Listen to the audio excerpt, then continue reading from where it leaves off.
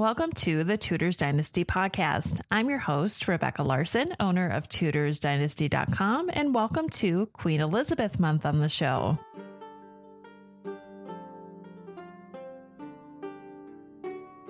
Elizabeth Tudor has always been on the back burner for me. While I love the fact that she is the daughter of King Henry VIII and Anne Boleyn, I've never been as interested in her reign as I have been for her father's. I'm hoping by doing this research on her that I see the side of her that all of you do. In this podcast, we step back a bit from the last episode to fill in a few details, and from there we go through Elizabeth's time during the reign of her sister, Queen Mary. Now, let's talk a bit about my podcast. If you're new to my podcast and follow me on iTunes, you're missing out on a bunch of podcasts that came before I integrated with iTunes. If you're interested in hearing all of them, you can go to patreon.com/TudorsDynasty and click on posts. I also have a link to them on TudorsDynasty.com in the menu. Speaking of Patreon, I need to take a moment to thank my patrons. Without your support, I wouldn't be able to continue with these podcasts, so thank you from the bottom of my heart. Since last week's podcast, I have two new patrons, Astra and Kathy. Thank you so much for supporting what I do. All the money received from patrons like you go right back into the show, the cost of running my website, and research materials, including subscriptions to those hard-to-find documents. Believe it or not, I do have a full-time day job, and this is something that I do in my ever-decreasing downtime. Creating a podcast can easily take 15 hours a week, something that my husband's not too keen about, but it's my passion and he supports me. He might not understand why I'm so obsessed with the Tudors, but it's my jam. If you'd like to become a patron of my podcast, go to Patreon, that's patreon.com, and click Become a Patron. For as little as $1 per month, you can show your support. Now, here's the thank you to all those who are currently supporting me. Kathy, Astra, Jessica, Kim, Rachel D, Lynn, Lacey, Diane, James, Anne, Azaria, Alithia, Lisa, Nora, Maria, Katie, Stacy, Wendy, Cynthia, Nicole, Mary, Cheryl, Carrie, Heather, Tanya, Catherine, Rami, Jen, Melissa, Angela, and Rachel H. Now, let's get on with the show. Sit back, relax, close your eyes, and prepare to be transported back in time to the life of Elizabeth Tudor, Queen of England. In the last podcast, we ended with the death of Thomas Seymour in 1549, but before we move forward, I'd like to step back a bit to get a bigger picture of what was to come in Elizabeth's future. When King Henry VIII died on the 28th of January, 1547, Elizabeth and her brother were both at Ashridge when they received the news. The children clung to one another and wept a great deal. Edward Tudor, the son of Henry VIII and the late Jane Seymour, was now King of England. He was only 9 years old. From that point on, the lives of the Tudor siblings would never be the same. After all three heirs to the throne received the news of their father's death, they were taken back to court. Mary and Elizabeth would not remain there long since the new king was unmarried. It was considered improper to have unmarried ladies at a court without a female household to serve, at least not until Edward was married and had his queen with a household. Then it would be okay. Imagine how boring things were without women at court. So, instead of Mary and Elizabeth staying at court, they joined the household of the Dowager Queen, a temporary arrangement as both girls were expected to move to their own estates. The death of the king only increased the tension between Mary and Elizabeth, which heightened after the two were separated. With that being said, at the beginning of the Seymour-Parr marriage, the sisters had both agreed that it was too soon for the Dowager Queen to remarry. Elizabeth appears to have gotten over the ordeal when she accepted Parr's offer to live with her at Chelsea. Mary's reaction to Elizabeth accepting Parr's offer was with horror. She could only assume that her sister felt she had nowhere else to go. In turn, Mary offered Elizabeth a place in her own household, so the sisters could stand united against their stepmother. Elizabeth was too attached to her stepmother to leave her side to be with Mary. Parr was really the first mom that she had ever known, and she wished to stay. Mary, not happy with her much younger sister's choice, left in disgust. This is what some would have called Elizabeth's first obvious defiance of her sister. It was while Elizabeth was at Chelsea that she met another man who would make a great impact in her life later on, William Cecil. Elizabeth hit it off immediately with Cecil, who had come to Chelsea to pay his respects. As with many, Cecil understood how important it was to be near those with a claim to the throne. After speaking with Elizabeth, Cecil agreed to take on the management of her estates and revenues. This task was one that Cecil was so good at that Elizabeth entrusted him with other matters. Cecil became the man who Elizabeth went to for advice and guidance on many matters, but especially matters of state. In the meantime, the relationship between Mary and Elizabeth began to cool. The distance between the sisters appears to have put a strain on their relationship. Mary had been great at writing and replying to her sister's letters, while Elizabeth appears to have been too caught up with her activities at Chelsea to make the time to correspond with her sister. This does not mean that Elizabeth did not care for her sister. When she heard that Mary had been unwell, Elizabeth was genuinely concerned for her sister's welfare. She wrote to Mary to express her concern for her health. But that's where it stopped. When one of Mary's ladies requested that Elizabeth send one of her ladies, Jane Russell to be specific, to help care for her ailing sister, Elizabeth stated that she could not send Jane Russell because her husband would not allow it. This was probably taken as a slight by Mary. After the debacle with Thomas Seymour at Hanworth in early 1548, the Dowager Queen felt it best to send Elizabeth away to protect her reputation from rumors spreading about the tryst with Seymour.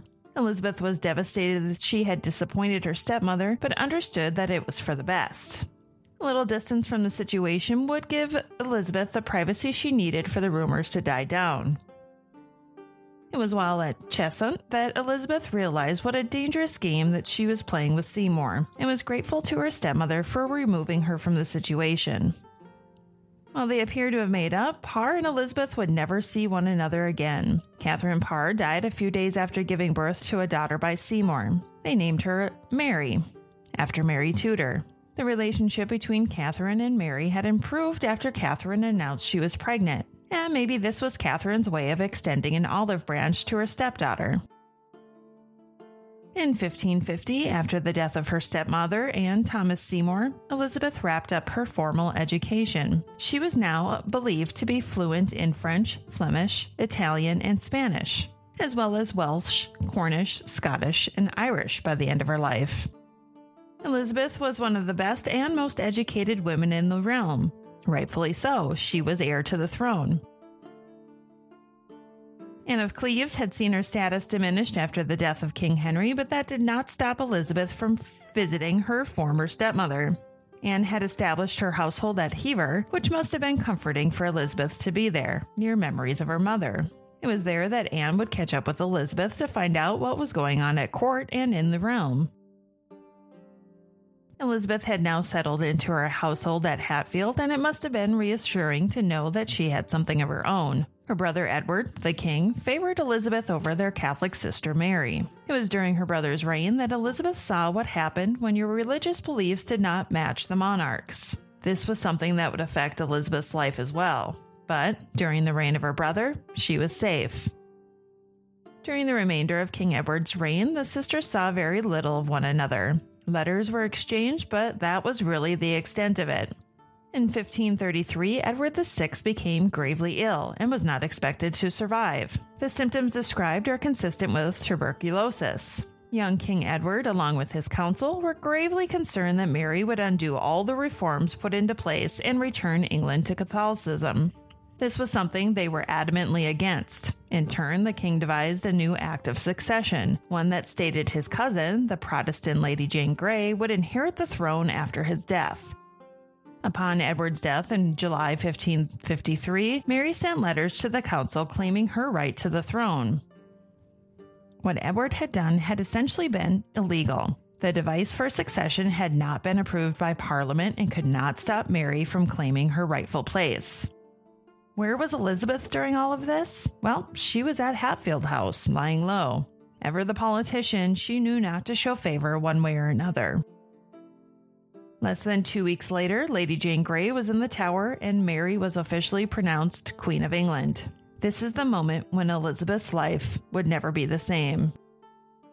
At the end of July 1553, prior to Mary's triumphant ride into London, Elizabeth met with her sister, the Queen, at Wanstead. The sisters behaved as if there had never been a rift between them. Mary even gave Elizabeth a beautiful necklace made of white coral beads that were trimmed with gold and also a ruby diamond brooch. Elizabeth was now in a position that made her feel uncomfortable. After having quarreled and disagreed with her sister for years, Mary now kept Elizabeth close. After all, Elizabeth was next in line to the throne. Together, they would show a unified front, at least by outward appearances.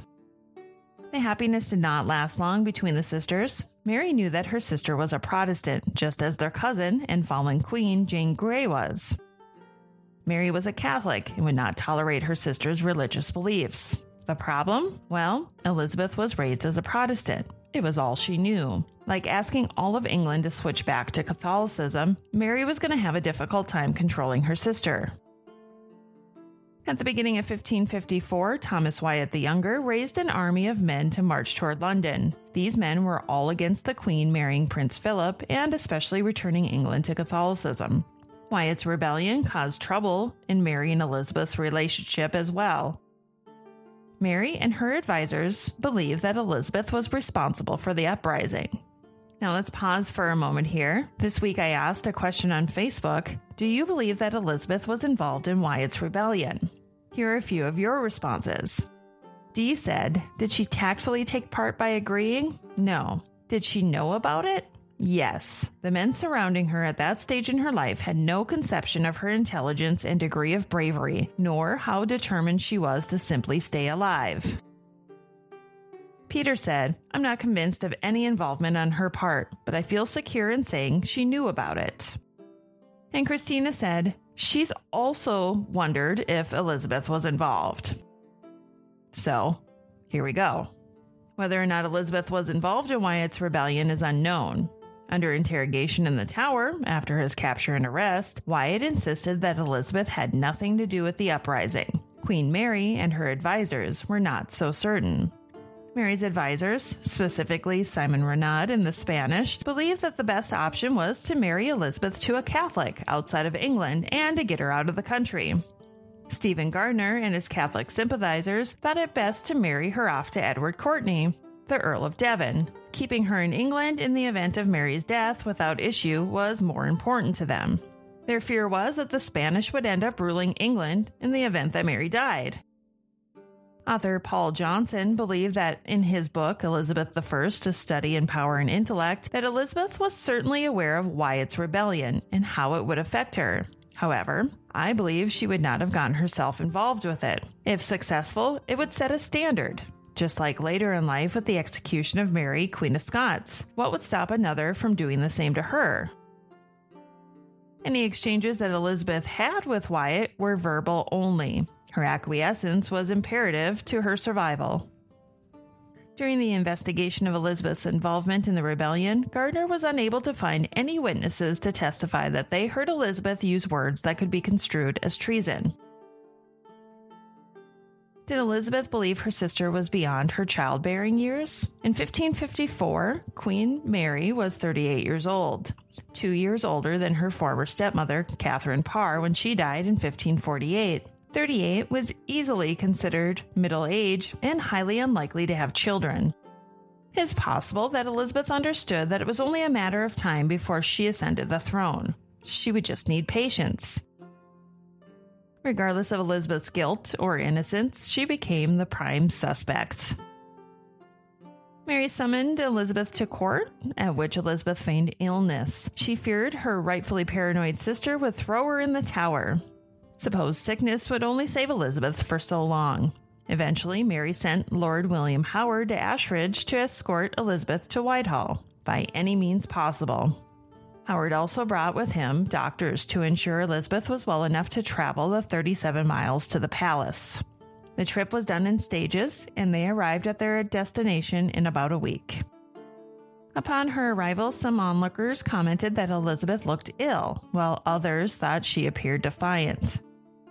Dressed in white, Elizabeth wished to convey innocence to her suspicious sister and onlookers. On the 25th of February, Sir John Bourne reported to Gardiner that after much questioning and torture, that he was unsuccessful in getting Wyatt to confess that Elizabeth was involved in the rebellion. At his trial on the 15th of March, 1554, Thomas Wyatt stated that he had written to Elizabeth, but he had only received a verbal reply that was noncommittal. Even on the scaffold, awaiting his execution, he insisted that he was the only one involved that was privy to the plot. While all this was happening, Elizabeth was safely held at Whitehall. You could probably say she was under house arrest. But on the day following Wyatt's trial, Gardiner was able to force through the council in order to have Elizabeth placed in the Tower. The only problem was that the men could not agree on the charges that would be brought against her. Their biggest fear was that Elizabeth would one day be queen, and they would be held responsible for their actions. On the 17th of March, the Marquess of Winchester and Earl of Sussex were sent to escort Elizabeth from Whitehall to the Tower. When they informed Elizabeth of her fate, she insisted on speaking with her sister, the Queen. Eventually, it was agreed that she could write Mary.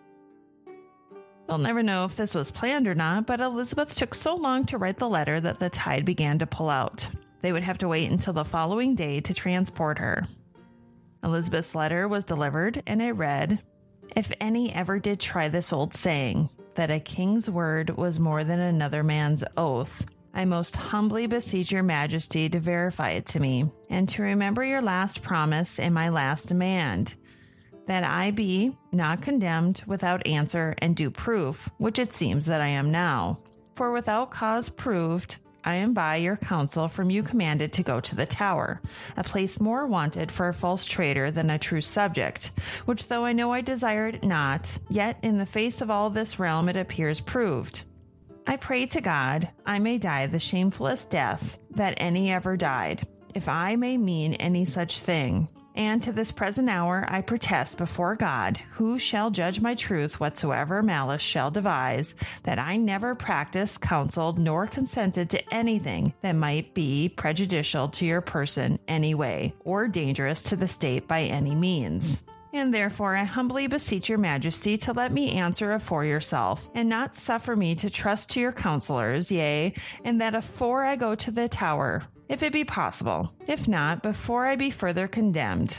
Howbeit, I trust assuredly your highness will give me leave to do it afore I go, that thus shamefully I may not be cried out on, as I now shall be, and that without cause. Let conscience move your highness to pardon this my boldness, which innocency procures me to do, together with the hope of your natural kindness, which I trust will not see me cast away without desert, which, what it is, I would desire no more of God, but that you truly knew, but which thing I think and believe you shall never by report know, unless by yourself you hear. I have heard of many in my time cast away for want of coming to the presence of their prince. And in late days I heard my Lord of Somerset say that if his brother had been suffered to speak with him, he would have never suffered. But persuasions were made of him so great that he was brought in belief that he could not live safely if the admiral lived. And that made him give consent to his death. Though these persons are not to be compared to your majesty,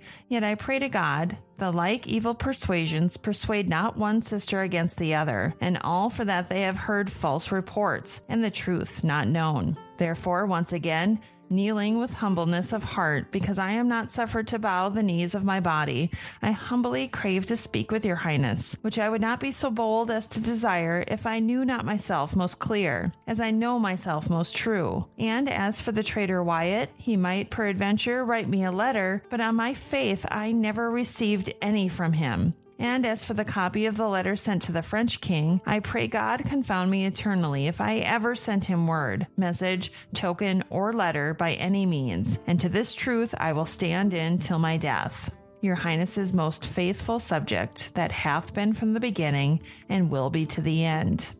Elizabeth. The Tower of London at the time of Elizabeth's arrest was nearly full. But even with that being said, she was placed in a more spacious room on the second floor of the bell tower. The room she was placed in was the same one that Bishop John Fisher was housed in prior to his execution, and it was also above the one that Sir Thomas More was in. Her prison had 4 chambers and the attention of a dozen servants. There is a lot of history in the Tower of London, that's for sure.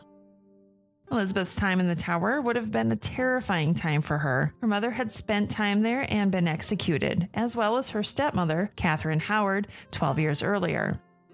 Only a month earlier, her cousin, Lady Jane Grey, was executed there. Elizabeth surely would have believed that her time was coming. It wouldn't have been long before she too was executed because, let's face it, that's what happened to people who were placed in the Tower. Very few walked out alive. By the end of April, the council had decided that there was not sufficient evidence to charge Elizabeth with treason, so in turn they chose instead to have her removed to the country. On the 19th of May, Sir Henry Bedingfield was charged with transporting Elizabeth to Woodstock. Woodstock was a dilapidated royal hunting lodge in Oxfordshire. Bedingfield's orders were to treat Elizabeth as may be agreeable to her honor and estate as well as her degree. Elizabeth was not allowed any conversations with strange persons without Bedingfield being present. Plus, she was not allowed to write or receive letters or tokens from anyone. At Woodstock, Elizabeth was allowed to keep 6 of her own servants, 3 men and 3 women. The women were constantly with Elizabeth, while the men could come and go. This made it easy for messages to be delivered. John Bedingfield was housing a woman who could easily outsmart his rules, and there wasn't much that he could do about it. Like earlier, Bedingfield also understood that Elizabeth would one day be queen, and so he knew to tread lightly. That's where we'll stop for this week. With Christmas next Sunday, the next podcast will be in 2 weeks. If you'd like to see the transcript for this podcast, it will be available in the form of an article on TudorsDynasty.com. When we come back, we'll continue on with the story of Elizabeth Tudor, Queen of England. Until next time.